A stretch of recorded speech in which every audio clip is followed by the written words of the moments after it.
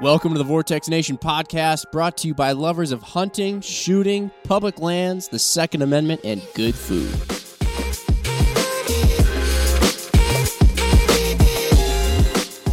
All right, what the heck's going on, everybody? I got Jimmy to my right, Eric Barber across the table from me, and special guest, repeat guest, Pat Durkin, who is always a pleasure, always so insightful.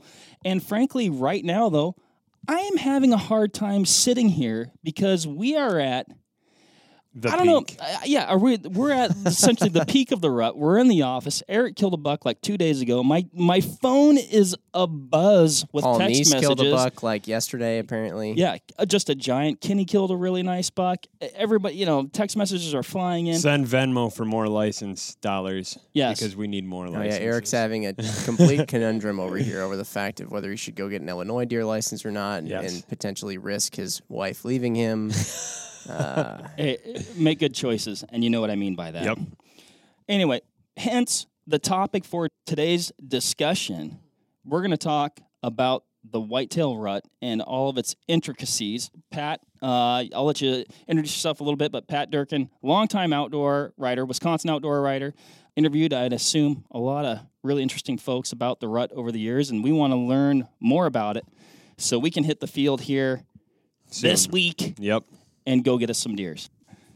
Well, regarding the rut, I was editor of Deer and Deer Hunting magazine back in the 90s, from 91 through 2001. And, I guess the thing that always kills me about magazine production was that, you have this, I think we had 8 publications a year. And you always had, it was just the same thing every year. And you got to get into that. I think it was always the October issue was always our rut issue. But Deer and Deer Hunting, that one thing I always liked about and why I liked editing that magazine and being part of the early days of it was the guys that started it. The guy's name was Al Hofacker and Jack Brower, and they had the good sense to bring into the magazine Charlie Alsheimer out in New York State. And Richard Smith up in the UP. But then by the time I arrived, my big coup as editor in 1993, John Ozolga, this great researcher over in Michigan, who'd been at the Cusino. It's like a big 1 mile enclosure up in the UP, Upper Peninsula of Michigan. He did all sorts of rut research over the years, and the rut's timing, licking branches, scrapes, rubs, all that kind of stuff. Especially scrapes, he did a lot of stuff on that and different treatments on scrapes. So anyways, the rut was always a big focus of those fall issues. And then you even get into the whole discussions of the second rut.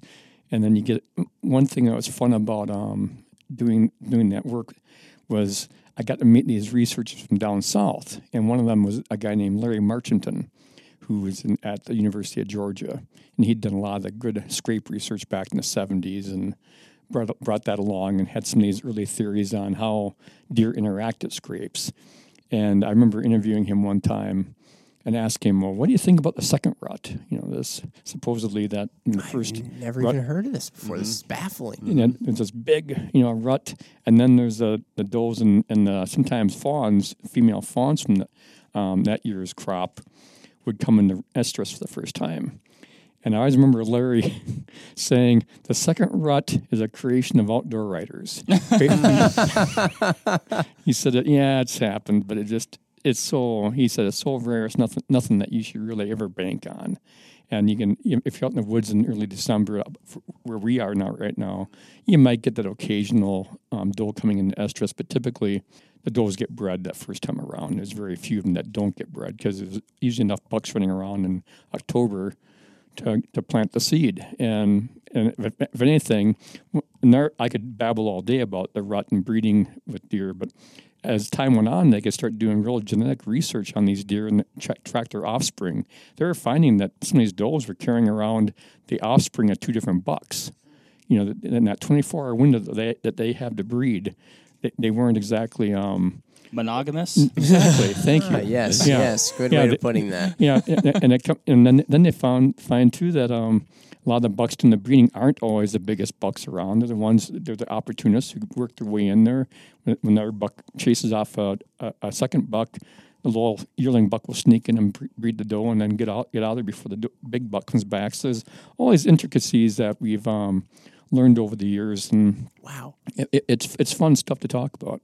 It's strategy. It's like a complete free for all almost just out there. It's what it seems like, and everybody always gets. It's funny around the office here. I have been noticing that an equally or a change of equal magnitude has been occurring in Eric, biologically and physiologically, I believe, probably as much so as the deer have been undergoing, because the guy has been off his rocker in the last week. It's just all of a sudden I see gotta get in the woods. Yeah, he's got that itch. He's kind of a little twitchy. He's very animated. Yeah. It is a magical time of year. It's perfect. It is. It's a time that we all wait for all year long. Mm-hmm. It always baffles me. I feel like in one of our podcasts prior, I've mentioned this too, but just the fact that when you see deer, a lot of people will say, you'll shoot a buck and you say, oh, I think this is on a 2-year-old buck, or this one's a 3-year-old buck. There's like never a time where you would say, I think this one might be like 3.5, or maybe I shouldn't say there's never a time where you'd say that, but they all basically are all born within a couple weeks of each other, right? Yeah. In the spring, isn't it? Right. Yep. Well, I always feel like it all happens, like all the deer are that way. Yep. It's crazy. Yep. And going even back to what you alluded to there a little bit, Pat, with, talking about Charlie Alzheimer's work. He did a lot kind of even around like moon-based stuff, correct? Right. And that's what's so interesting to me, because like Jimmy, as you're talking about that, like you can almost attribute to like, my wife's a nurse, and she always says that on nights when you get a full moon, people act up. Mm-hmm. And it's interesting to apply that to deer hunting. And I know Charlie Alzheimer had some awesome research that he dedicated a lot of years to that you would probably be able to speak to a lot better than I can. I'd be happy to. The thing I'd say right away is that we had a real dispute right from the start with Charlie and John Ozolga. Ozolga really thought Charlie was just, not even in the ballpark with that stuff. Yeah. He really did not agree with it. He said that, that the rut's based on photo period, basically day length. And if you go back in time, you watch for fawns drop, it's the same real tight window every spring. Yeah. It's not varying by 3 weeks like Charlie's predictions were showing. And he really, it was actually a little personal. I mean, Charlie's passed away now, and John's still around. I remember having conversations with Charlie about, he was kind of hurt that I didn't just say that, no, we're all going to buy into his theory and make that the magazine's focus, and it's what it would push. And I said, Charlie, I look at Deer and Deer Hunting magazine as being the free marketplace for deer hunting ideas. Mm-hmm. Right. And that, we're big enough, we're confident enough, we can have disagreements between our staff, our staff writers, and Ozolga has, he's really one of the top deer researchers this country has produced in deer. Mm-hmm. So how can I discount that man's profession? Whereas for you, it's not your profession. Mm-hmm. But still, Charlie had these. I thought it was really interesting stuff. Mm-hmm. And I know a lot of guys swore by it, and a lot of guys didn't. But I know Deer and Deer Hunting magazine had a calendar. I'm not sure they still do it or not, but Charlie had predicted, the rut sequences for years. And then Deer and Deer Hunting magazine would sell this calendar based off of Charlie's predictions. Yep. And it was interesting stuff, and it wasn't just all Charlie's. There was another biologist. It was actually a biologist from at that time Maine. Wayne LaRouche was the man's name, and Wayne's actually working he might be retired now, but I have to fact check myself here, but I know I just saw him a couple of years ago at one of the deer conferences. He's working in Pennsylvania, and Wayne really believed, and Charlie and him kind of collaborated on that. So it wasn't like Charlie was just off in his own little world. He was basing it off another man's biological background, his research. So anyway, it's in my opinion, my views have come to the point where I did a recent article for Meat Eater about lunar stuff, and I interviewed one of the guys I interviewed was Grant Woods, and Grant back in my day, in the mid '90s at Deer and Deer Hunting, we originally worked with Grant. Grant had been doing this research where he had a bunch of hunters out in I think it was like 3 different parts of the country. Every time they go out, they'd be logging in their data, logging in when they're hunting, what the moon phase was, and Grant had figured out all these different. When the moon goes across the sky, it doesn't just follow the same pattern every day. It's moving over the course of the year up and down in that horizon, and it's how far it is from the Earth at any given time. So it's very. And that has to do with the Earth tilting on its axis mostly, right? Yeah, I think it's that, and plus I think the moon's trajectory actually does change. Oh, okay. But I don't. Grant knows all that stuff.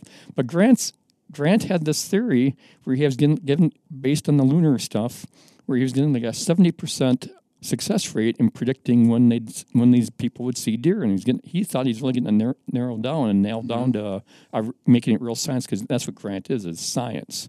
He's a deer biologist, a doctorate in wildlife management, and he came up with this chart then. I think it's called the Deer Activity Index. We published that in Deer and Deer Hunting magazine. We did stories out like Grant wrote. We published it. Hyped it up on our covers and did all sorts of publicity on it, and really felt good about the whole thing.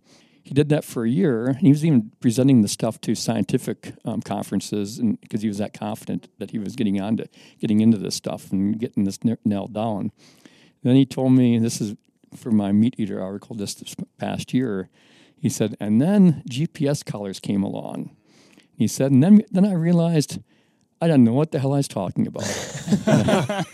He said, when you can actually follow a deer's movements all day long and its activity all day long, just because we're not seeing it doesn't mean it's not doing stuff out there in the woods. Right. And he started to realize that anything you do that's based on your own observations is going to be biased, because you're going to be putting yourself in positions where you're most likely to see deer. Yep. And when they aren't there, well, they're probably still doing other stuff. So anyway, Grant did that for 1 year. We did this chart with us.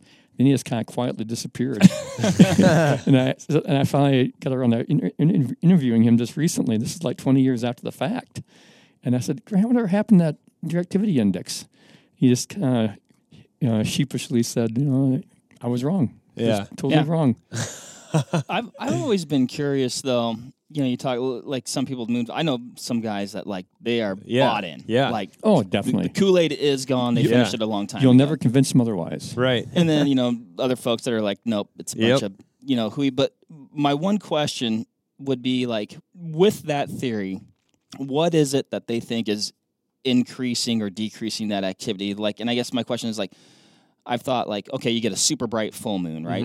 It's almost, even as you a can human, walk around. Yeah, we can walk around. You can see good. I've always assumed that maybe deer or elk or whatever, they are possibly more comfortable in feeding more at night, and so maybe they're going to be less active during the day. Or is it somehow that they think the moon and where it's at is affecting the polarity of the Earth? And I mean, it affects the tides, which when you think about how big and powerful the ocean is, Right. and you're like, well, if a moon can affect that, how could it maybe not affect deer behavior? Deer who would get swept away in an ocean, or something like that. It's- well, and then unrelated, but I know guys that are way bought into musky Rising fishermen and moon overhead, moon underfoot. So, oh yeah, even Larry was mentioning that on our Fishing 101 podcast. He was saying if you wake up on a morning where you can still see the moon in the morning and the sun is coming up on the other side, that's a good day to go fishing. That's what he said. And you'll hear deer hunters refer to that the same time on the opposite end of the spectrum, when the moon is rising as the sun is going down. That's a good evening hunt. They'll call that, and there's even a term like red moon or something. Yeah, I've heard hunter's moon. Yeah. What the heck's a hunter's moon? Hunter's moon is the October moon. Okay. I think it's the October moon, but I believe so, because I think the rutting moon is the one that we're about to see on November 12th, which is the first full moon that occurs in November. Mark's got the Mark. Get him in the woods. I swear, you get those daily, just anytime people bring up deer. I should say, too, that there's a professor down at Auburn University in Alabama named Steve Ditchkoff. When I interviewed him about, I think it was the same time I did this article for Meat Eater, so it's probably back about a year ago. I was doing the interviews. But Steve was telling me that some of his students are still working on some of this lunar stuff with the GPS collars and watching what the deer are doing. And he thinks they're getting close to having some decent predictability with it. But it's still, but I got the impression it wasn't like the kind of predictability where you can just go out there and really rely on it. I mean, deer are still going to be deer.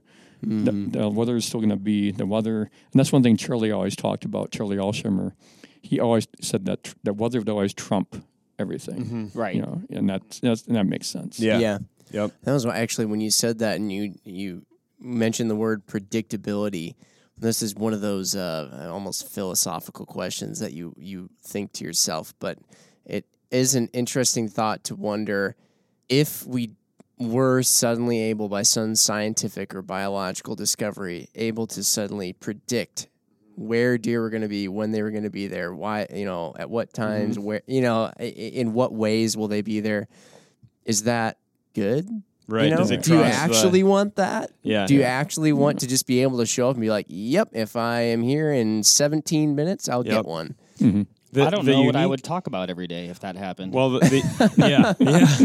Do we want complete and total predictability? Yeah. And the unique thing with that, too, is like with the rut specifically, you might find a day that's absolutely classic, perfect conditions. You wake up, like this morning, we woke up, there's a hard frost on the ground, winds out of the north. Like it just felt like one of those days that you got to be out there. And I saw a giant buck on the side of the highway, right next to a doe. Everyone was seeing like deer on their way to work. It was like just one of those perfect mornings. But where I'm going with that is you could have that predictability that, today's going to be perfect. But the unique thing with the rut is it's so hit or miss. What might be going on, cranking up to 10 in the woodlot 1 mile to the east of where you're at, you might be sitting in dead space and you're not seeing anything. But all it takes is one doe to bring all the action into you, and it changes from 0 to 60 just like that. Yeah. So that's the unique thing, I think, that we'd all kind of agree on with the rut, that it just can happen at any time. You don't really know. And that's why you get a lot of these guys that like to hunt all day and just spend as much time in the woods as they possibly can. So, I don't know. What are your guys' thoughts on that? Like, it really is like college. Yeah. Yeah. I mean, it's... The rut becomes like college, a college weekend. Yep. You never know what's going to happen. And you just got to be out there. But because if you're not in the the game, folk you're are out. there, Yep. then the party will be there. Exactly. That's why you stay at the bar till 2. Exactly. Yep. Which Sorry, applies I brought us off topic. Where were we? No, What are our thoughts on all day hunting? I mean, is that something that you guys have done in the past? If I can, I'm definitely. You're way bigger whitetail hunter than I am, Eric. But like this time of year, if I can hack and all day sit, or even if you're switching spots, but just like staying in the field as much as you can. But sometimes, man, it's tough. We got some cold mornings. Yeah. That buck that I killed 2 years ago, I think it was 10. I think it warmed up to 10 that day. I mean, it was a cold day. I mean, I hunted till I think 10 a.m. and like couldn't feel my hands, couldn't feel my feet. Yeah. Went to the truck, warmed up, and then hunted the afternoon and got lucky. But like you said, it can happen anytime, any place. Yeah, I used to hunt Ontario a lot back in the 90s and then early 2000s, and also the boundary waters of Minnesota. And I wrote an article for American Hunter magazine about 5 years ago about where I polled various people like yourself, and I could go down the list of different guys I polled to see if you had to pick one day to hunt the rut all day long, what day would it be?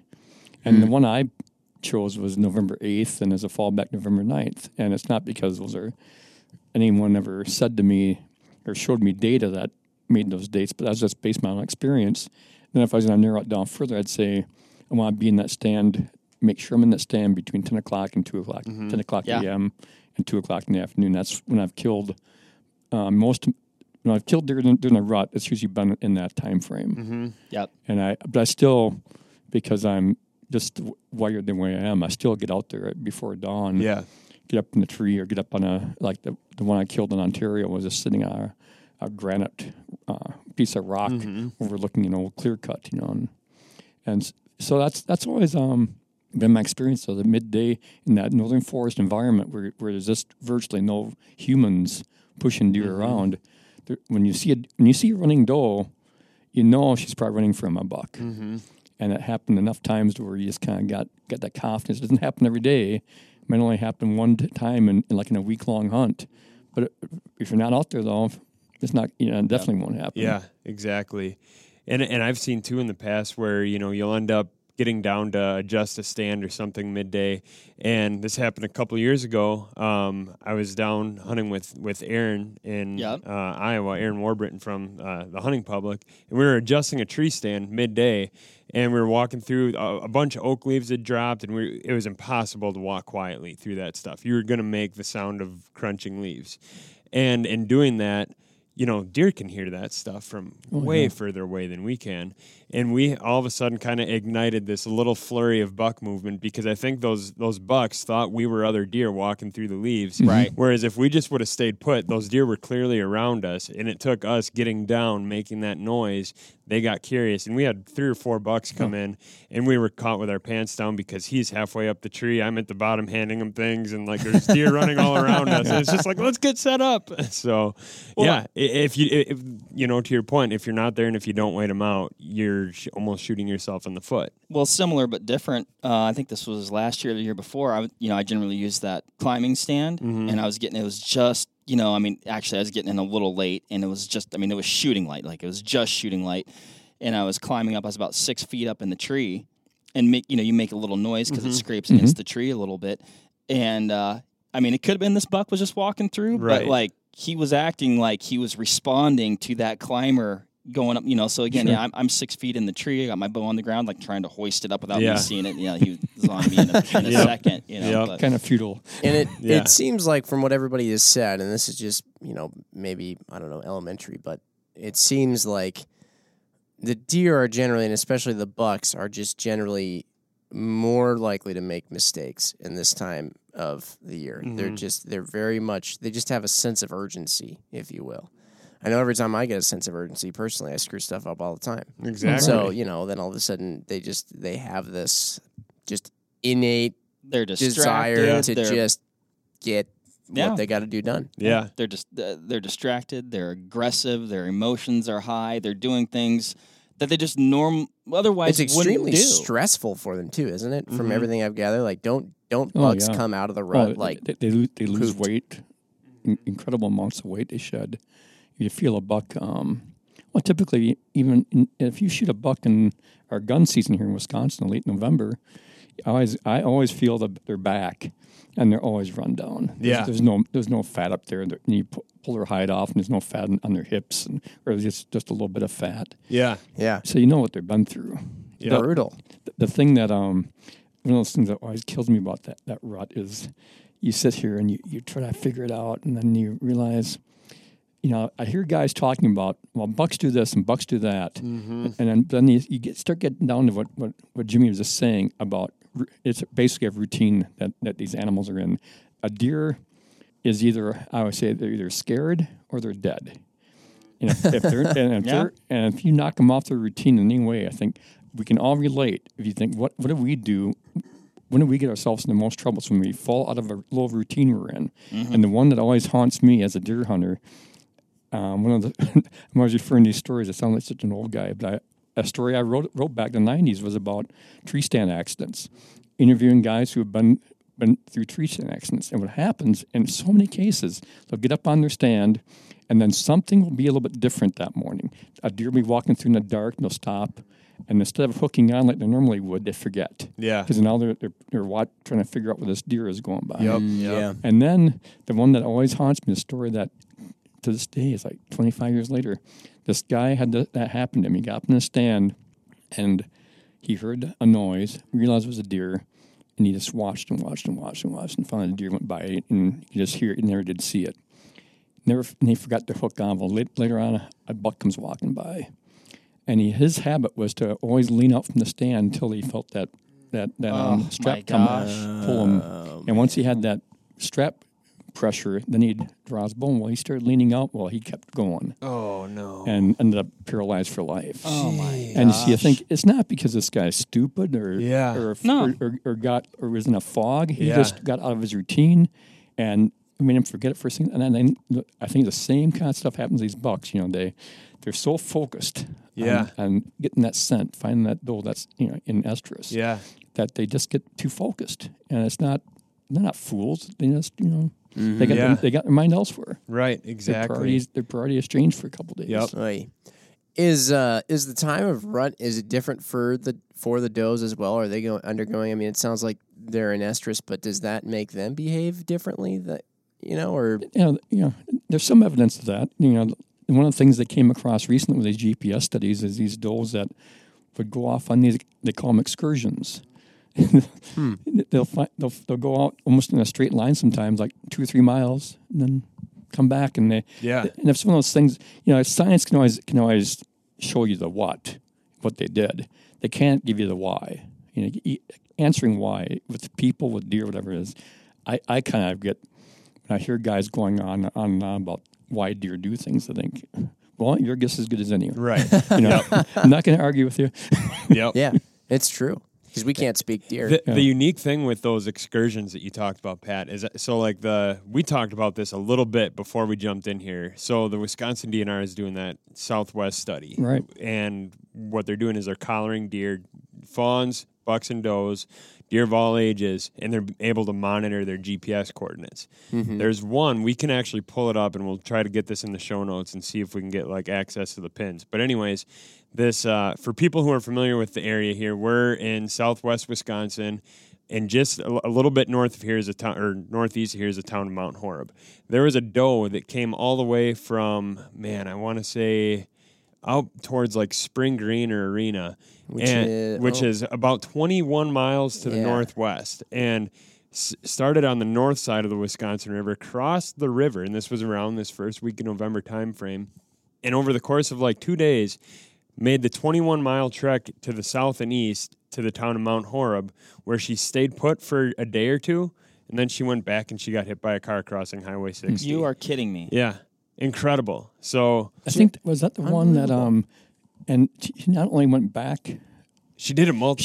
She almost did it on a perfect reproduction. So this was retracing the steps. Multiple years in a row she did the same thing? No, this happened last year she did this. But what Pat's getting at there is if you take your Onyx and you go into the woods and you start a tracker trail, you would go in, and now if you were trying to stay on that track coming back, looking at your map, it's almost hard for you as a person to stay right on that path. Well, here's a deer that came from 21 miles away. Oh. Went to the southeast and literally almost retraced her trail perfectly in her tracks going back to her... Without Onyx. Yes. There's your woodsmanship lesson, folks. Well, pay more attention to deer. It's hard to type with hooves. Yeah, That's is. Probably why they don't use Touch it. It is, screen. yeah. I don't Terrible. know if the touchscreen works, just the way that what their hooves are made out of. Yeah. We should start. Somebody should make a type of glove for deer that allows them to use the cards they were dealt. But it's incredible, those excursions. And I want to say, this time of year, they'll actually kick out their fawns from the previous year. I thought, even in a Deer and Deer Hunting magazine a couple years ago, I thought I read something of a nub buck that was, pushed I think it was up to 20 or 30 miles away. Oh, really? From, I didn't see that. I could be misquoting that, but it was along the same lines with that Southwest study. It was a different study that the DNR was doing up at that time in central Wisconsin. So it was pushed that distance? What do you mean by that? So and I think young bucks are a little bit different animal when it comes to does. Right. So it was a yearling buck, so a nub buck that was... Go ahead. No. I'm all ears because what I want to say is it was pushed away. I always correct people when they call nub bucks yearlings because they're not yearlings till actually a year old. Okay. Yeah, so it's actually a buck fawn. Buck in the fawn. fall. Yep. Okay. So the buck fawn was pushed off, and I want to say they'll do that to a doe will do that to both fawns, whether it's a buck doe. That's for a moot point. Is she pushing that deer off? Is he naturally dispersing, or is he getting pressure from more mature bucks in the area that's making him leave? That is a fantastic question. Well, my guess, just again, it's what I said earlier about us trying to figure out what a deer is up to. Yep. I'm guessing that when the doe pushes her fawns off, they're probably somewhere close by usually. Yep. Because they do always reunite. And it's usually not that long that they're gone. But that'd be an interesting thing in that research to see what they're finding as far as if, and they're tagging fawn. Yeah. No, I mean, maybe they're not because they do a lot of tagging in the winter. Okay. So I'm not sure they're tagging any young of the year fawns for that research. But it would be interesting because my theory, my assumption is that one thing we know about the buck fawns is that they are more, if you're a guy you think they're more adventurous. If you're a girl you say he's more stupid. Yeah. He's just more careless. Yeah. Chances are, because this is the behaviors you see in some of these animals, like on the young mountain lions. Yeah. A young mountain lion male will go off. We've documented it over 1,000 miles. Yeah. Go off looking for new territory. Where you wonder when that little buck's confused and his mom drives him off, if maybe he just gets nuts for a little bit and starts walking and figures out, well, now I'm too far from home. Can I get back to mom? Comes back. I don't know. Without the research to show that, I wouldn't know. But it makes sense to me that maybe that little fawn might go wandering off more than. But then again, you'd think the two of them would want to hang around each other. Right. Right. So who knows? Yeah. But yeah, they go off, and another fun thing about that the research has shown though for the buck behavior. Down in Texas at this King Ranch, they do a lot of research on buck movements. They find that these bucks are individuals. One buck might go off a long ways, explore new territory in the rut, and other ones stay right in that core little area, but they're more active in that core area. And I heard a talk by this Dr. Carl Miller down at University of Georgia where he said it makes sense that you'd have these different bucks behaving differently. And to have success one way, if he goes off 3 miles and finds a doe over there, well, next year he thinks, well, that worked last year, or whoever deer think. Right. And his experience was that this strategy worked, so it does it again. But if a buck stayed close to home and has found his mate or mates that way, well, chances are they'll do it that way again. It might just be a random thing that happens the first or second year that they just keep repeating them, for however short life, they're granted. So it's always. It does make sense fickle though. Stuff. And I don't think we're any different. Like if you find something works, you kind of repeat that behavior. Yeah. Going off that, there was a deer several years ago that when I used to work at Midwest Whitetail, our boss was hunting this deer, Bill Winkie. It's a deer that a lot of people would know about, but he hunted this thing on a 40-acre tract of land, and you look at a 40-acre tract, and especially when you talk, to wildlife biologists and learn more about like a buck's core area and home range and all that stuff, much bigger than a 40-acre area. But this buck was such a homebody, and it lived in like this one specific area. He was to the point where he would see this deer, even during the rut, almost every time out. And it took him two or three full Novembers to finally kill that deer. Amazing. And it literally lived in like a 40-acre area. And then you'll see these other bucks in these GPS collared surveys where they become total nomads, and they just start roaming. Yeah. So it really is an individualistic thing when it comes to buck behavior. Yeah, and that shows up in study after study after study. I remember back in the 90s when all I had was these radio telemetry collars and these big honking things they put on these bucks, and they'd be out there these those big antennas trying to triangulate where they are. I mean, you're talking about labor intensive, but they did that in a suburb of Minneapolis back in the early 90s. Jay McInich and some of his students when he was at the Minnesota DNR. And they tracked these bucks in these suburban areas. And same thing showed up in these urban bucks. Some were homebodies, some went wandering off, crossing these multi-lane highways around Minneapolis and eventually come back. And some got hit by cars. But it's been done enough now with different research where they don't find that predictability between the individual bucks where you think, well, they are individuals. Yeah, yep.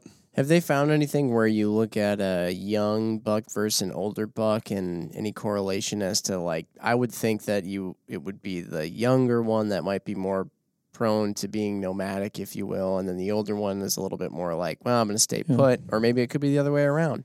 I think they have. I have to go back and do some refresh. I get kind of nervous when I try to rely strictly on memory, but I think there is something to that where the older buck might start settling down into a smaller area and is working it. You know, but God, it seems to me that I've read that too. Because I've probably written it, but my problem is I don't know. I go back and read some of my stuff from even a year ago, 5 years ago, 10 years ago, and I think I guess I knew that at one time. Yeah. You know? But yeah, it would seem to. I feel like I've heard people when they discuss just sometimes the way that older bucks act around a certain area compared to the younger bucks. The older buck tends to kind of hang back and sort of watch over a group of does or something like that. Whereas the younger ones kind of come in and they're trying to find. Yeah. They're trying to essentially find where they belong a little bit. You know. Mm-hmm. Well, then there's this Val Geist up in. He's a retired professor. I think he's in his early 80s, been up in Calgary, but he always had the theory of the shirker, and basically a buck that would shirk his reproduction responsibilities, almost like asexual, and that he said some of these biggest bucks out there are ones that really aren't all that sexually motivated. They would just kind of hang back and put all their energy into their antlers. I mean, they don't do it consciously, but that's what happens when they're year after year, they're just not really that sexually motivated to be pushing around, looking around. But he said these shirkers would come out that he'd observed these in mule deer. He'd watch these big bucks come walking out of these real good, tough, thick underbrush, and then see another buck that might cause him some problem and just disappear back in the brush. Didn't want any kind of confrontation. Really? Just didn't have that typical buck-like stuff that we always treasure. Interesting. And then you talk to the guys who have these deer farms, and they purposefully keep bucks at low stress levels so they can put all their energy toward the antlers. Oh, right. And because anytime there's stress, anytime there's disease or sickness, is taking that when they're in that growth cycle. The more stress they're under that time, I guess it affects how they grow their antlers. The amount of energy left to put into the antlers. So there's some fascinating stuff about those. And another thing about the game farms, I remember going on to one of them. They have, if you look at them, typically they have where the deer are spending most of the time. They'll have like canvas up or plastic up against the fence, so nothing from the outside can distract them, scare them. Geez. Oh, really? So they kind of almost live in this kind of environment, a bubble. almost a bubble where they don't have that pressure of that scaring of coyotes or dogs or else might be on that perimeter. So they really try to control those kind of things as much as possible. Wow. Do those deer, and not that I really expect us to be talking much about game farms, but now I'm curious, do those deer go through the same sort of rut timing and activity thing that the other deer do? Is that's not something that they learn by seeing other deer doing? It's just sort of in them programmed. Yeah, because most of those whitetails at some point were, not in the too far distant past were wild animals. True. Yeah. When you, I think too, if you were to put up a big fence in Wisconsin or most states, I think they either try to get you to force all the deer, as many deer as you can, and then there's some states make them pay for whatever deer remain inside that enclosure. Then the other ones are, in the old days, there was cases where, I remember when I worked in Oshkosh at the newspaper up in Oshkosh back in the 80s, I remember the warden working on these cases where a game farm would get to the point where they have too many deer, and they'd open the gates and let them out every now and then, which you're not supposed to do. You'd be investigating that. Yeah. And so you think, well, there's always been some of that, but it's really clamped down now in the CWD era we're in now, where this stuff isn't laughed at anymore. It's serious stuff now, and people do anything that's a little bit untoward. Yeah. So it's just a different world now we're in. You're talking a little bit about, second rut. And actually, I was actually curious when we were thinking about doing this podcast, like the word rut, like to me, you think like, oh man, I'm stuck in a rut. And it's like this kind of like almost like a negative connotation. I'm like, so why is this like this magical rut? Like, why is it even called the rut? So I did look that up, and apparently it comes from a Latin word. Now, I'm not going to say the Latin word because I'd probably mispronounce it, meaning roar. Right, roar. Which I find also interesting because when you go to like New Zealand and you got the stags, when they're in their rut, they call it the roar, which Yeah. I found Oh, really? They just call it the roar. like they'd be like if they were referring to the stag rut, they'd call it it's the roar right now. Yeah, they're roaring hard right now. And that's not necessarily because they, get up on top of big rocky peaks and roar. Oh no, into the they actually sunset. make Yeah. like a very hoarse bugle. Yeah, well, I think it originated over in Europe with the red stags. You know that when they roar, when Right. like elk bugle, and these sika deer out in Maryland, that are Yeah. invasive or not really invasive. We brought them here and I guess- Non-native. non-native. Thank you, but they have that Melting same pot. kind of. And then but I think it was a bastardization of the word roar that ended up being rut. That's how words mutate over time. Which I completely sidetracked myself there. But anyway, so you're talking about the second rut, but you hear people talk about the pre-rut, the rut, post-rut. You hear about lockdown phases. You hear about the October lull. Right. Yeah, Kind of 'cause like not everybody is just hunting or just killing deer during the rut. during the rut. And I feel like, and then this is stuff I've heard, but it kind of makes sense, like that the actual rut, or what I envision like as like the peak of the rut when you're seeing all this activity, actually isn't the rut. Am I right? Is there merit to that? Mhm. Wait, what? Like that's almost like what I love about the rut or this entire time period is probably like more pre-rut than actual rut, I guess, where bucks are like they're moving and they're dogging does, but Right. maybe those does like they're maybe not ready yet, but they're getting close to being ready. Yeah. I don't Because I know. think what you're referring to there is almost like that peak rut time frame when bucks are tending does is that Yeah. lockdown phase that I think you kind of, It can be slow some days. yeah. And I think a lot of that comes just from the fact that, a buck might get with a doe and he literally may not leave her side. If she's bedded down, he's going to be bedded down and he won't leave her side for, a day and a half or something like that. And I think during that time frame, you see a lot of it's feast or famine. If you have that doe nearby Right. you, you're going to have that buck and probably several other. You hear satellite bulls and elk hunting all the time. You might get that same effect in the whitetail woods of younger bucks trying to get in on that doe. But like we kind of talked about a little bit ago, if you're just a little bit off from where their location is, you can be sitting there like a fish out of water. Yeah. So yeah, I don't know. I mean, that it is an interesting thing to think about that way because it really can be feast or famine. Right. So- Where I think like maybe a little bit before that, before those bucks are front, and these does, I mean, they're not all coming in the exact same time, Right. same day, and And so I mean, awful high percentages, right? I think it's like almost like 70% occur in one little block of time, and then there's the ones that start a little early and ones that start at the end. right. And so when the more active does there are, more estrus does there are, of course, then you're probably going to see a lot more activity as they're running around, being chased and drawing bucks in. And if you're in a real high deer density area, you're probably seeing deer all over the place. Mm-hmm. But like when you go up in the forest, northern Wisconsin or Minnesota, Ontario, those areas, there's not many deer. But when the rut's on and these deer are moving, it's funny how I remember one day I was up in the Boundary Waters, and I over the course of a day, around probably again my favorite day, November 8th, I was still hunting and came across 4 different bucks that day, and one of them, if I just would have. I still Still haunts them, I can tell. still bothers me at 1 o'clock in the afternoon. I was taking a nap, but not really sleeping. Just had my eyes closed. I hear it. It's like your description earlier of this activity walking. Yep. I can hear this deer going through the leaves not too far away. I jump up, get the rifle on him, and I realize, well, as soon as you see that rear leg and the way it was built, right away you know this is a big deer.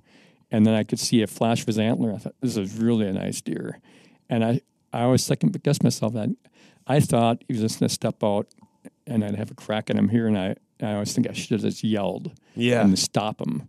But he, instead of walking that way, he just kind of curled it that way. And next thing you know, he's behind these trees and I lost him. Oh, man. But then the next day, the day before that, nothing. Day after that, nothing. But that day, it seemed like I could not get out of bucks. One buck was an 8-pointer I passed up. I had him for early in the morning. Yeah. And that one happened at around 1. And then before the end of the afternoon, I'd cross paths with 2 of their fork bucks where I could hear them coming. doing a little grunt coming through the woods. And the next day, I thought, man, I'm in a hot spot. Yeah. And went back, hunted that same reason. Never heard a peep. Never saw anything. Man. And I think, well, I'm sure there was a hot doe in that area, and Right. or a couple of them, and these bucks were after her. You mentioned the noises that a couple of younger bucks are making, and I know I've heard of people utilizing tactics like grunts, rattling, scraping, Bleats. yeah, that kind of stuff. During, I guess I hear people say a lot of those things just sort of during hunting season, but just because I'm not as up and up on it, are you doing that stuff more during the rut because it's you're playing on their agitation, their stress, and their proneness to sort of jump on something if they hear it, or is that stuff you're also doing outside of the rut, more pre-rut, post-rut? What's up with those things, those tactics? Yeah, I mean, I think it's definitely something that can apply as early as opening day in the season. I mean, literally as soon as and I'm curious to hear what you guys have to think about this too, but as soon as bucks strip their velvet, they're going to start sparring with one another and determining that pecking order. So it can definitely, something like rattling or grunting, those vocalizations can be useful regardless of the calendar date. But I think right now we're sitting here at kind of like that peak pre-rut that leads up into like your rut kickoff, I guess. And I don't think there's any time in the year where it's as effective as it is right now, because you just have their testosterone is built up, rattling and stuff like that. You're playing off that aggression, that tendency that they have to come and get curious, where, as maybe a month ago, they might have heard that, but they're just not as receptive to it as they are right now.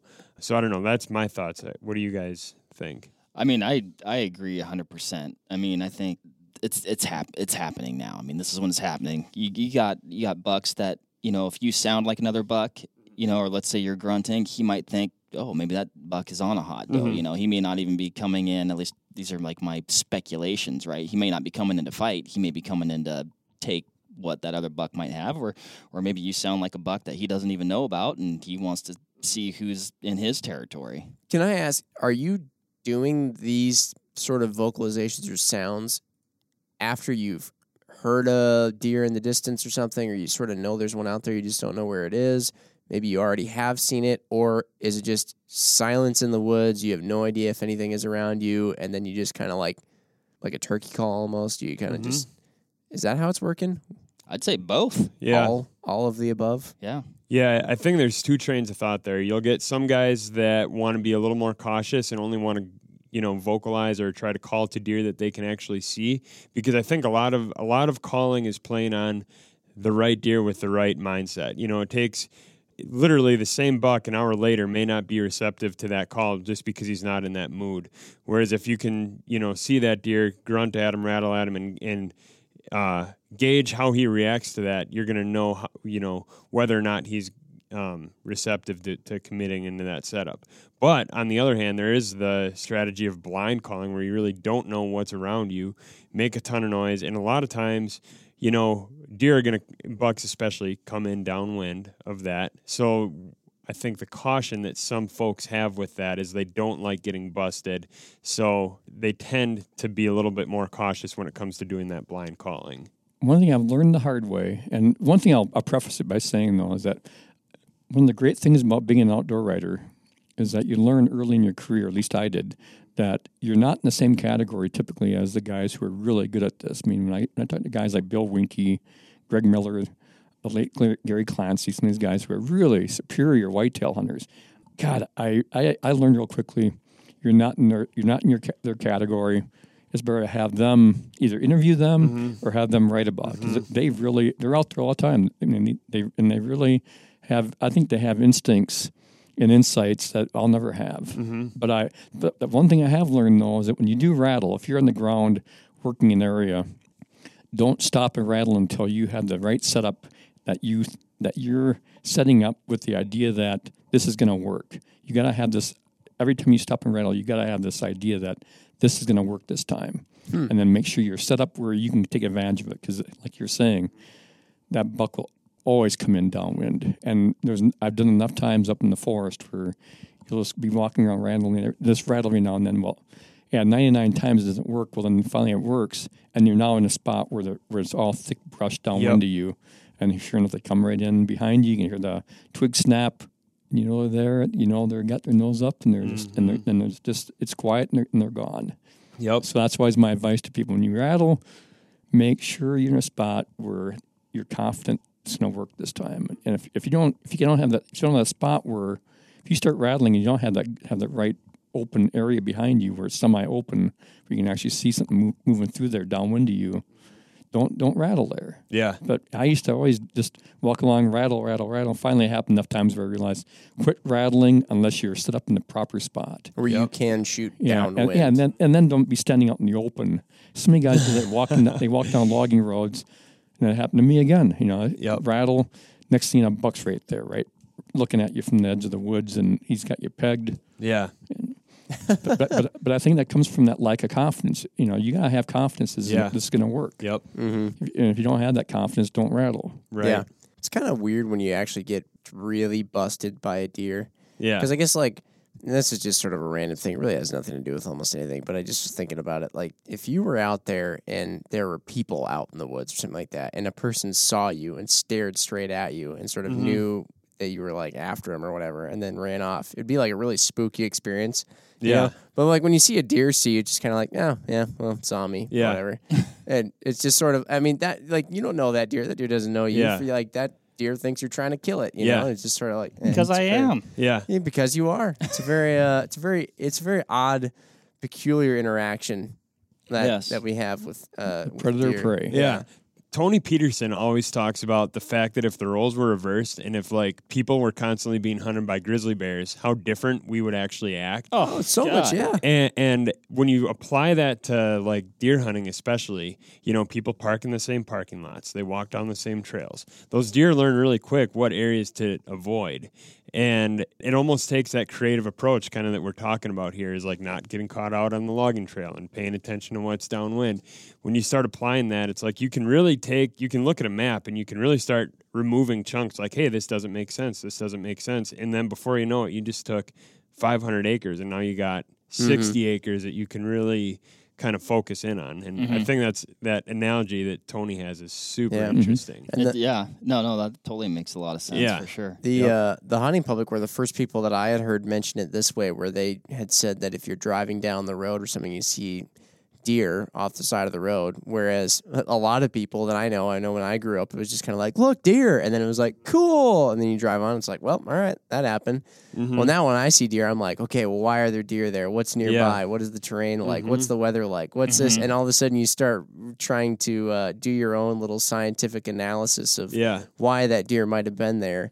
And what time of day is it? Right. Well, everything. Hunters definitely look at the land a lot differently than the average person. You're so all your hunting life, you learn real quickly, even if you're not quite aware of it, what areas look, deery, whatever, word you want to use. You get pretty good at picking that stuff out. One guy I know that I hunt with every now and then up in Boundary Waters, he's from New London, Wisconsin. Okay. But he was telling me where he picks his areas to hunt in the Boundary Waters, and it's always during the rut. He said that he'll be still hunting through an area. When he gets to a spot that makes him think of, this looks like Wisconsin, and where he's in central Wisconsin, where it's all deer country, basically, all that farm country and the marshes and the edges of where a wetlands merges into a woods. When he comes into those little areas that make him think of Wisconsin and not northern forest, that's typically where you find the deer. And I think, I can buy that. I know what you're saying, because there are lots of spots where I hunt in northern Wisconsin for the most part. It's up in Ashland County, not too far from Mellon. And for the forest I hunt there because my friend Shaq is there. If I were to go up there and hunt on my own, that's the last place I'd probably go hunting. Because it's really mature black spruce and some tamarack, but a lot of balsam fir. Just not good deer habitat. But I always pick on him. I said, even the wolves don't hunt here. But it's really just not good deer habitat. But there's we have just enough coming through where we get one every now and then. But it's not like where I hunt in the Boundary Waters or where I used to hunt up in Ontario, where you look for those areas that have this cool interface of that marshland and the woods and the old blowdowns or fire areas that had fire. You go in there. Sometimes you actually get your clothes get black from the soot on. Oh wow! And this is stuff that was burned years ago, but it still has that black charcoal to it. Yeah. That's pretty wild. It is interesting how you somehow, like, whether you do it intentionally or not, like you compile like this data in your head where you just know like a spot is deery. Or when I was in Washington last week, we're driving down this logging road, and I didn't even get the words out of my mouth. I was about to say, "Man, this road looks grousey," and then here they go, you know, right. and like, and I thought to myself afterwards though, like, well, why did I all of a sudden go, there's going to be grouse right here, you know, and I actually still can't even pinpoint exactly why, but it was just like right. it was perfect. It was like the right amount of cover, and there was shade, and I think there was a creek coming through, and just like for whatever the reason, like I don't even know what foliage was around me at the time, but I was just like, oh man, this looks good, and there they were. Yeah, that's cool. That's one of the fun things I've found too with being an outdoor writer. There are guys that just talking to them briefly, and you look at what they've done over the years hunting. Like, these guys are really good at this. Oh. But you try to get them to describe what it is that they're acting on, and some of them can't do it. That's why I think guys like Winky and Tony Peterson's are folks who are making it as outdoor writers, but also deer hunting experts. They have the ability to put their thoughts into words, and they're able to somehow form that thought that they can relate to other people what they're seeing. But even then, I think that's probably why there's been so much success with like podcasts and TV shows where they actually show it a little bit. Where some of that stuff is really hard to explain in writing without. In the old days, you do all these maps and stuff and and try to give guys an idea of what you're doing, but still not as graphic as the actual video footage of something. Mm-hmm. That's the coolest thing about where we're at right now in the hunting community. I mean, there's definitely a lot of stuff that we can do better at, but the cool thing with where we're at now is there's never been a better time to come into deer hunting. Oh my blank gosh! slate. You can I know. I mean, not to beat Tony Peterson to death, but he's got that thing that he's doing right now, like How to Kill a Buck, where he literally like overlays the map and like talks about what he's looking for and all that stuff. And it's interesting to see and get into the minds of some of these people who, like you mentioned, are proven and can actually articulate their thoughts. Whereas, then there's people on the other hand who are great at it, but they can't tell you what kind of tree they're in. Yep. Would you, let's say you have somebody who is new to deer hunting, would you introduce them to deer hunting by way of having them hunt during the rut, or would you introduce them to deer hunting by way of having them hunt before or after, or what would your go-to time be? That's a good question. I think with the rut, deer activity in general is going to be more scattered, less predictable, but more frequent. Yeah. Whereas if you look at like an early or a late season time frame when deer are more tied to like a specific food source, it might be more predictable. In many ways, it's kind of like it probably depends on the person. Yeah. You got to sort of know what would trip their trigger, if you will. But you also sort of want to set them up too, if you're trying to get them to be a long-term hunter, for a realistic expectation in some ways of what to be ready for when they go out in the future again by themselves or the following year. So, yeah, I'm sure it seems like the rut is exciting. I mean, everybody gets so excited for it. But then some of those other times, I don't want to say it doesn't involve any strategy in the rut, because it certainly does. But other times it's a little bit more, reminds me almost of General Patton, and advancing very strategically and doing things and understanding what they're going to be doing and when they're going to be doing it and where you're going to be set up, and a little bit less random. Oh, yeah. I think the rut is cool because you get to see bucks doing just bucky things. Yeah. And they're just doing things that they don't. Maybe they're doing it those other times a year, or even in like earlier in the rut, but just like not at that level. First time hunter though. I mean, I think you could look at things like, well, is this person going to be like, if they get cold, are they done? Or so comfort's a huge factor. An early season hunt might be better for that person. Oh, so it's not as cold. I know for me, I get bored. Which was why, so when my first hunt was a very, very hiking-based hunt, and it was just like move spot. Everything was new because we were in a new location. So it was like seeing all kinds of stuff I didn't normally see. It was very grueling, tiring. So when you did stop, it was like, man, I'm glad we stopped. Yeah. But then you would stop for a little bit and be like, yeah, this isn't good. It was also probably about as busy as Best Buy on Black Friday there were some with folks other out there. hunters. So anyway, you had to always be bouncing around these other hunters. But Yeah. at least my mind was always active. Right. And then I've gone out at times before now and sat, and I can't sit for a half an hour before being like, man, I feel like I want to go chase one down or Yeah. just do something. Yeah. The cool thing about the rut, though, is even with that tactic, I think with the whole like mobile thing, I think we're talking specific here a little bit to bow hunting, but even being mobile and doing the spot and stalk thing, like our friends at the Hunting Public do a lot of ground hunting right now, and you can definitely like get into deer just by being out there in the woods and bouncing from spot to spot. That's a valid tactic, I think. Just as much as one guy might want to tie himself to his favorite tree that's set up in the best ditch crossing funnel or something like that, you might be able to find the same amount of success just going from spot to spot. Yeah. So, Well, no, I mean, I haven't killed a buck this way, but we're talking about, times of day, and, that midday time period can be, I mean, like I said, I think any time during the rut can be like, the time. But I've had several instances where I'm going to my stand, getting in a little later than I'd like, so it's breaking daylight, and bucks are running all around, and you almost get a crack at them right when you're getting your stand. You're on the ground, and oftentimes it comes down to a brush issue. Right. I've been pulled back, but because I am on the ground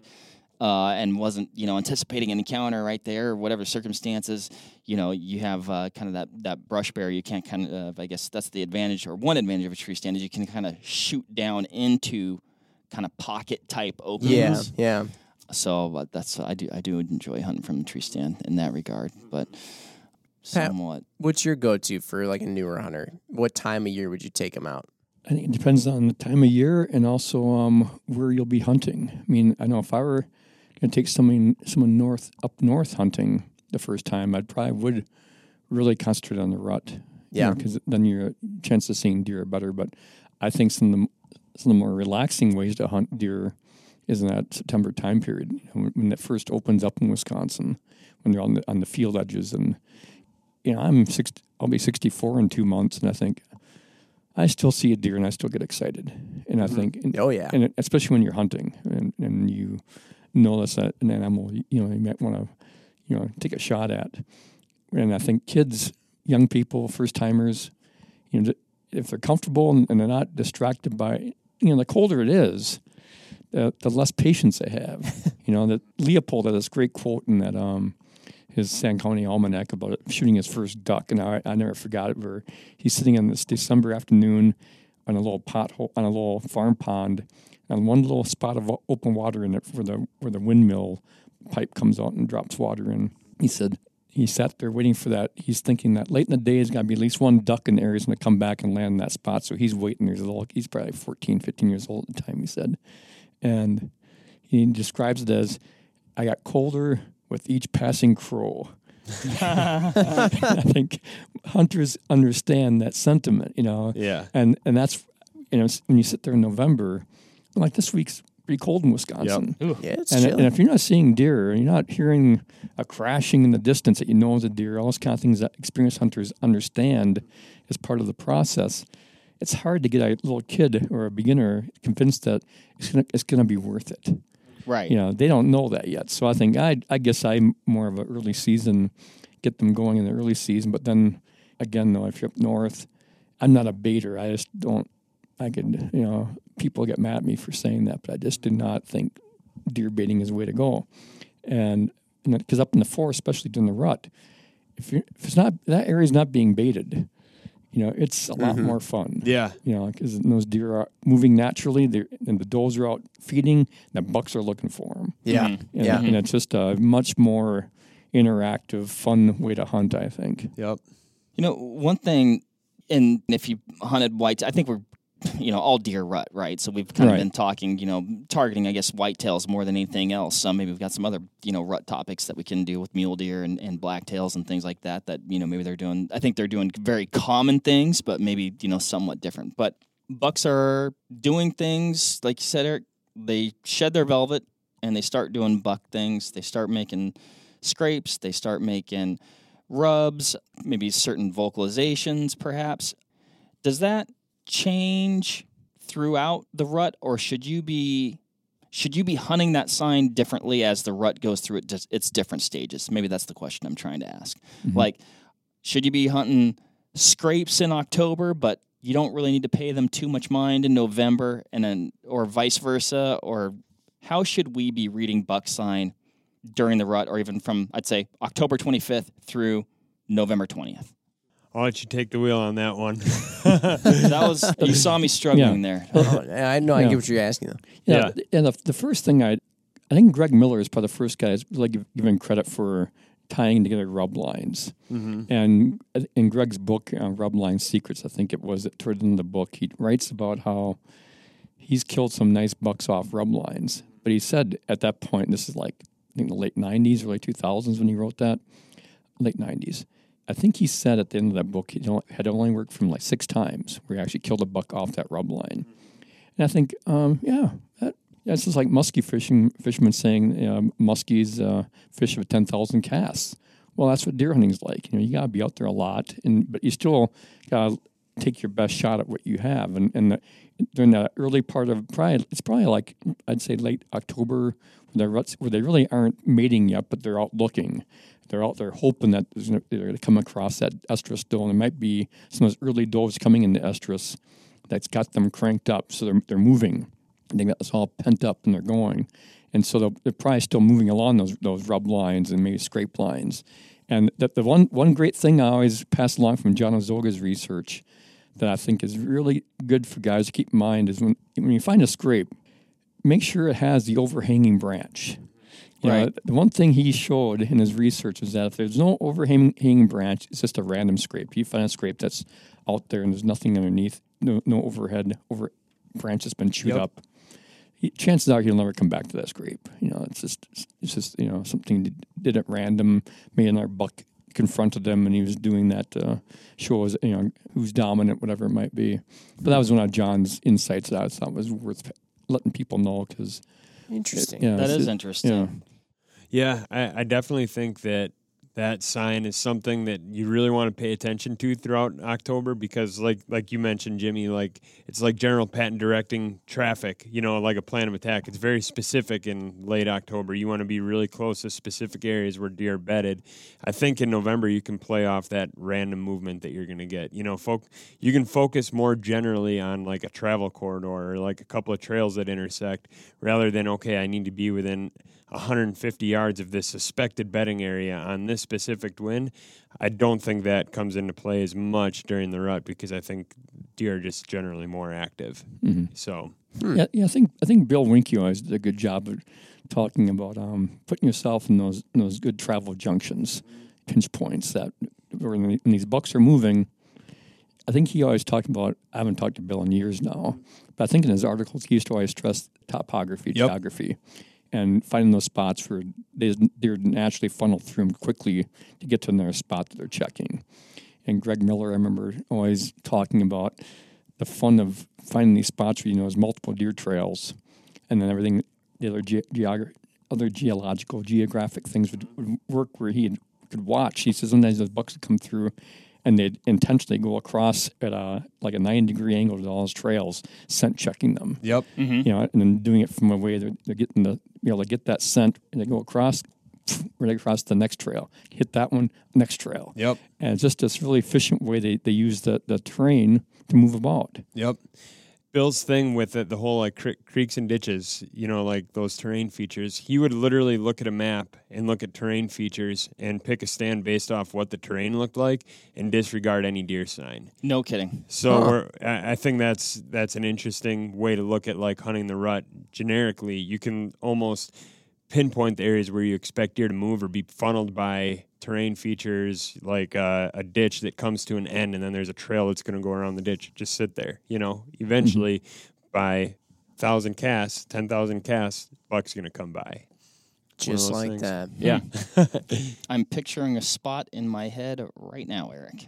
It's about that time. Jim Shockey had back when Jim was an national, Jim was an excellent writer. He used to write for us at Deer and Deer Hunting magazine back in the 90s, and they got, so big they didn't have time to do all that writing. But he wrote I think they thought it was going to be one of his humorous articles, but it was called The Bald Man's Head. And it goes back to this whole thing about terrain. But Jim told this interesting story about sitting in a movie theater, and the guy in front of him was bald. And he started realizing that the guy on the human head, there's little furrows. And the hair covers those furrows on if the guy has a full head of hair like Jimmy does. A bald head like mine, no, you can see all the little indentations in the skull. And Jim started thinking how, you go out in the forest, and when those trees cover the land, you tend not to notice all those little indentations in the land, things that funnel deer.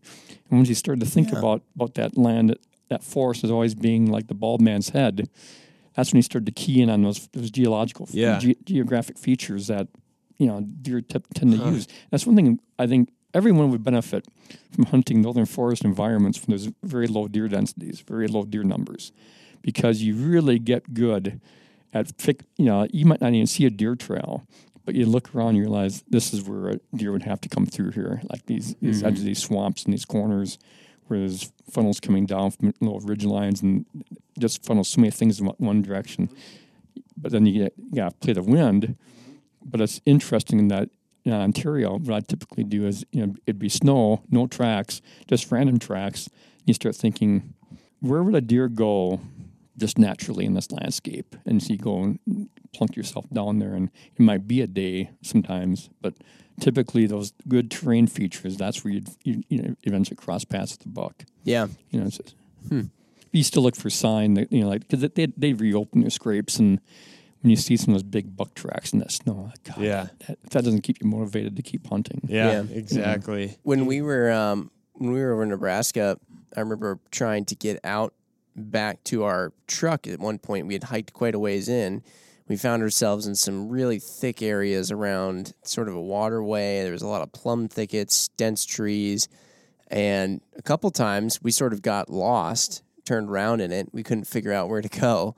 And I remember that it was Ryan Muckenhern who was pointing out, he started looking at the ground and he'd say, here, follow these deer trails. And sometimes you'd see a deer trail go up and it'd be like, I don't really know if that is a way out. But you also have to think to yourself, the deer live here. Like, they know how to get out. Just like in my house, I know how to fiddle with the basement door enough to actually get to shut all the way. There's these little things that you understand. So if you start following deer trails, you might go deeper in on accident. But if they look like they're going the general direction you're trying to go, chances are they'll get you out or where you want to go. Well, they're going to pick. They're no dummies. They know where to walk. They know where they don't like getting scraped up and they don't want to be poked in the eyes. And case in point, when I was hunting blacktails this last weekend, my dad shot a buck down in this clear cut. And it was in the bottom of the clear cut, super steep. But we got the deer out, but we took deer trails out. And it was interesting though, because I had my Onyx and I could see by the topo lines, kind of the most gentle way out, even though there really wasn't a gentle way out. It was still all going to be steep. But those deer trails followed kind of that path of least resistance up the ridge. It was it was interesting how those two married up. Yeah. And whenever you see that kind of thing, it is sort of like watching ghosts, because you're like, there's a lot of activity here. I never see any of it, and there's none of it around me right now. But clearly it's like a mega superhighway. Yeah, yep. You guys do much with decoys during the rut? Oh, that's a really good thing to touch on. I have not in the past personally, but in the days where I used to film hunts, I filmed quite a few of people hunting over them. And one specific hunt that comes to mind is we were hunting in an area where there was a big bottom. So picture a flat area with ridges that come up. And we're set up over a CRP field that was in this bottom. So basically, you're sitting in the bottom of a coliseum, and everything that's up on the ridge tops can see down in that CRP field. My friend who I was filming at the time was setting up a tree stand, and I crept out in there to set the decoy out. And I set the decoy out, and I'm on my way back to the tree, and I can just judge the guy's body language who's in the tree that something was going on. So I kind of crouched down and looked behind me, and there's this great big buck that had come out into. He literally must have watched that decoy get set up, and was just so visually struck by the fact that there's now a buck there, and kind of let Weird caution to the two-legged wind. creature came out and Yeah. set this buck down. But this buck, long story short, he crept in, got downwind of that decoy, and it took just the way that the terrain was. There was a ditch that pushed him where for him to get truly downwind, he had to get pinched by that ditch if he wanted to stay on our side of the CRP field. And long story short, he ended up getting about like 10 yards from that decoy, and I was laying on the ground. And the guy who I was filming was up in the tree stand getting everything set up, watching all this, and actually filmed some like really cool footage of me laying under the decoy and this buck less than 10 yards away. So I think it's something that is a really good tactic, and I think it can really work. That was a situation where it was an open field. But I definitely think it's something that even in open hardwoods, guys can overlook the effectiveness of it because, a lot of times we're talking about vocalizations, rattling, grunting, snort wheezing. If you have that visual cue, whether it's a full-size decoy or even the more portable, like the two-dimensional decoys or the little like heads-up kind of decoys where it's literally just a deer silhouette head, I think that little visual cue, we've talked about that with guys that are really good elk hunters sometimes, that it just takes that one final element to add that final hook set, so to speak. And I do think that it's a really, really useful tactic. One I don't do a whole lot of, but I know a lot of people that have done it in the past. Yeah, it's one of those things for me, like I said, some are more packable than others, but some of them can be a little bit cumbersome, and like I said, I think highly effective. And if you have the right place or the right spot, you could, like you said, it's just like that extra. The deer have all these senses, right? And now all of a sudden they've been to qualify the sound with the sight, and hopefully not the smell, right? Right. Then it's over. But yeah.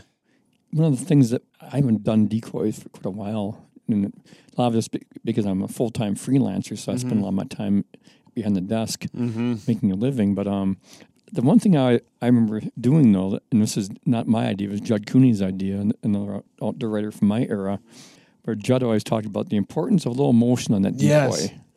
And so he'd do things like just put little white feathers back, tape them on the tail so they just flutter in the slightest wind. Yeah. And maybe put one on right down by the ears, just a little white feather that would give that's that. smart. Yeah. Because otherwise, so many times, my experience with decoys is that every now and then, the bucks would quite often come out and give it a good look. Yeah. The does would start snorting at them. Yeah. And it was just I always thought, well, is this helping or not? Yeah. Because if the bucks aren't in the mood, they aren't really going to come in. Right. But and the does seem like I never had good things happen with does when they come out. And so often they start that's snorting. interesting to think about too. Like on the flip side of that, right? Like sometimes I think it can be nice to have them keep looking. Right. They're like, well, it should be here. I'm going to keep coming. I'm going to keep looking. I've had that happen. Sometimes turkey decoys work. Sometimes they don't. I've had them see the decoys and come right in. And I've had them see the decoys and turn around. Yeah. And you're like, I know you just saw those decoys. It's like, would you have kept coming if I didn't have that out there? I think the element of adding that motion in the decoy, even if it's something as simple as taking toilet paper and putting it on where the tail is, or there's other options out there like. There's Reinhardt actually makes something called the Loma. It's like a two-dimensional. It actually like pieces together, and it blows a lot in the wind. Okay. And that's what the guys at the hunting public use that one all the time, and it's it's packable. It also is very susceptible to wind movement.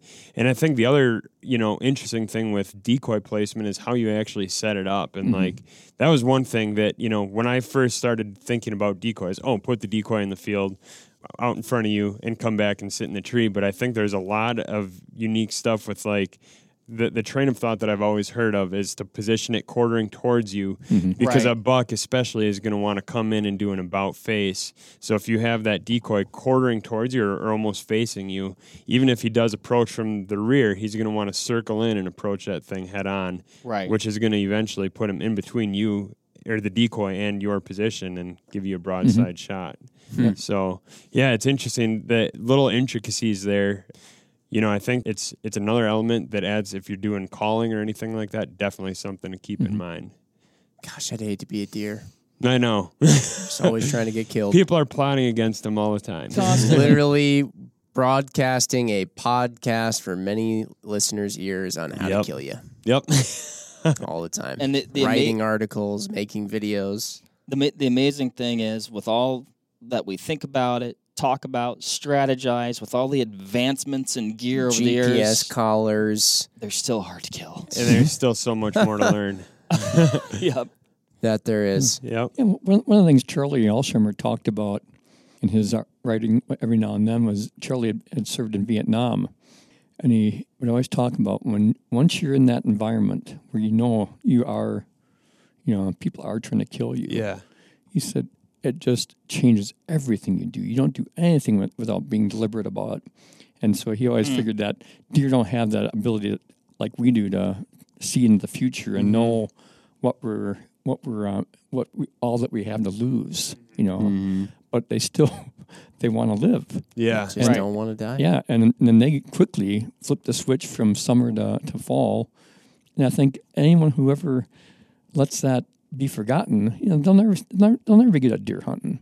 Mm-hmm. And I always go back to some of the different guys I've met over the years who I always call them predators because they're serious about this. I mean, they're having fun, but they're just serious about it. And I realize their focus on that is much more intense than mine will ever be. I guess my comment I make all the time to folks is just be happy with who you are. Quit being jealous of this guy because so many guys resent the successful hunter. Yep. They have this really insecurity or something that they run down guys like Bill Winke and Tony and these other folks we know that are. And I think, God, can't you just respect the fact that some people are really good at this? Mm-hmm. Yeah. Right. And that's I think that's all this is. Those guys understand what a challenge this is, how good these deer are at that, and they respect it so much. They just work at it so much more intently than the average hunter. And that's where I think there's a reason they're good. And isn't by accident. You can occasionally I've stumbled into some nice deer over the years just through persistence. But I don't ever put myself in that category as being this guy like Bill. Yeah. I just think, no, Bill and Greg Miller and some of these other folks I know, they wouldn't buy it for a second that I was in their league. Right. I walk in their home and see what I've never been in Bill's home, but I've never been in Greg's home for that matter. But I just know from working with them over the years that these are guys I respect. I listen to them, and when they give talks, I don't think Bill's into the talks though. Not as much anymore. Yeah, but Miller used to do a lot of talks. Yep. I think he had some guys didn't really always like his. I think he was just so super confident. Yeah, right. That I think some guys didn't like that, and I think, well, I don't think he's earned it. You can't underestimate the importance of persistence, though. Either, I mean, you bring up. Well, that's huge. That probably where those guys learned a lot of that persistence and dedication. Yeah, yeah.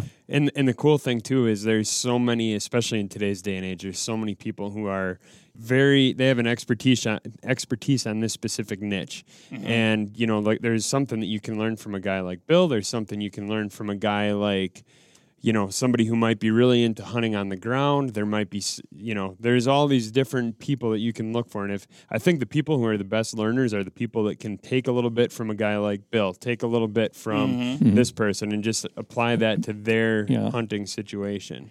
Another guy I know in the Madison area, his name is Jeff Delora. I don't think Jeff's ever made any money out of hunting, but one thing I do like about social media is it lets me see guys like Eric and other folks and what they're up to. And just the other day again, there was Jeff Delora once again with another big buck. Yeah, and I know a lot of his skill is he's a great people person. He's a hell of a hunter. He's also a great people person. He knocks on doors and kills bucks in small little area pockets of cover in these suburban stretches just west of Madison. Yeah, But he gets the access because he's a friendly guy. He's presentable, but again though, you get talking to him, and you realize this guy's a predator. Yeah, yep. We had that discussion. I'm a predator. Would you let me? Would you let me in your yard? Yep. Taylor Chamberlain is another great example. That guy talked about how he lives in suburbs of Washington D.C. and he hunts like quarter acre, eighth acre little properties out of he's there might be tree forts. Yeah, that's what I was gonna say, like a swing set, and he's truly hunting urban deer, and 90%, I would be curious what his thoughts are on this, but I would imagine that a lot of his success is attributed to the fact that he can hold a conversation. Because if he can't hold a conversation, there's no way you're getting that access to the hunting ground. So Yeah. it's interesting. I'm guessing the first words out of his mouth when he knocks on a door and somebody answers the door is, "Hey, can I kill deer in your backyard?" Yeah. Probably a little more diplomatic. Yeah. Whew. Wow. Great conversation, though. Pat, thanks a ton for Thank you. joining us and talking about the rut and just deer hunting in general. I think the last one we titled with Pat was just a dang good deer hunting conversation, and I feel like we're just going to have to title this one Another Dang Good Deer Hunting Conversation. Right. So, yeah, appreciate it. And what do you think? Is there anything we should sign off everybody with, Pat? What do you think? Last thoughts? Guess I didn't really come prepared for that, but That's all right. I yeah. put you on the spot. No, I guess that my final thought would be, let's also not forget how much our hunting in this country is based around whitetail deer. That's one thing I really worry about in our region we're sitting in right now, where chronic wasting disease is a huge factor in this area.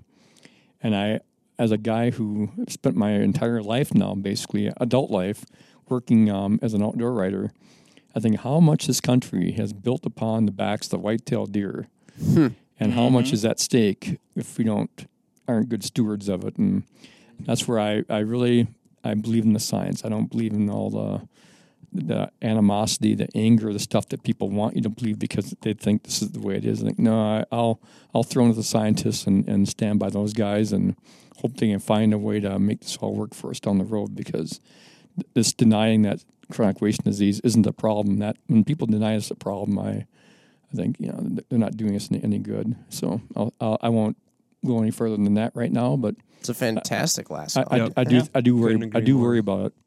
Very excellent last call to finish on. I definitely agree with that and think it's something important for a lot of people to think on. So, with that said, everybody, hey, happy hunting and shooting out there. If you listen to this, I think MC Ryan's going to get it edited up and sent out right during the rut. So just get pumped.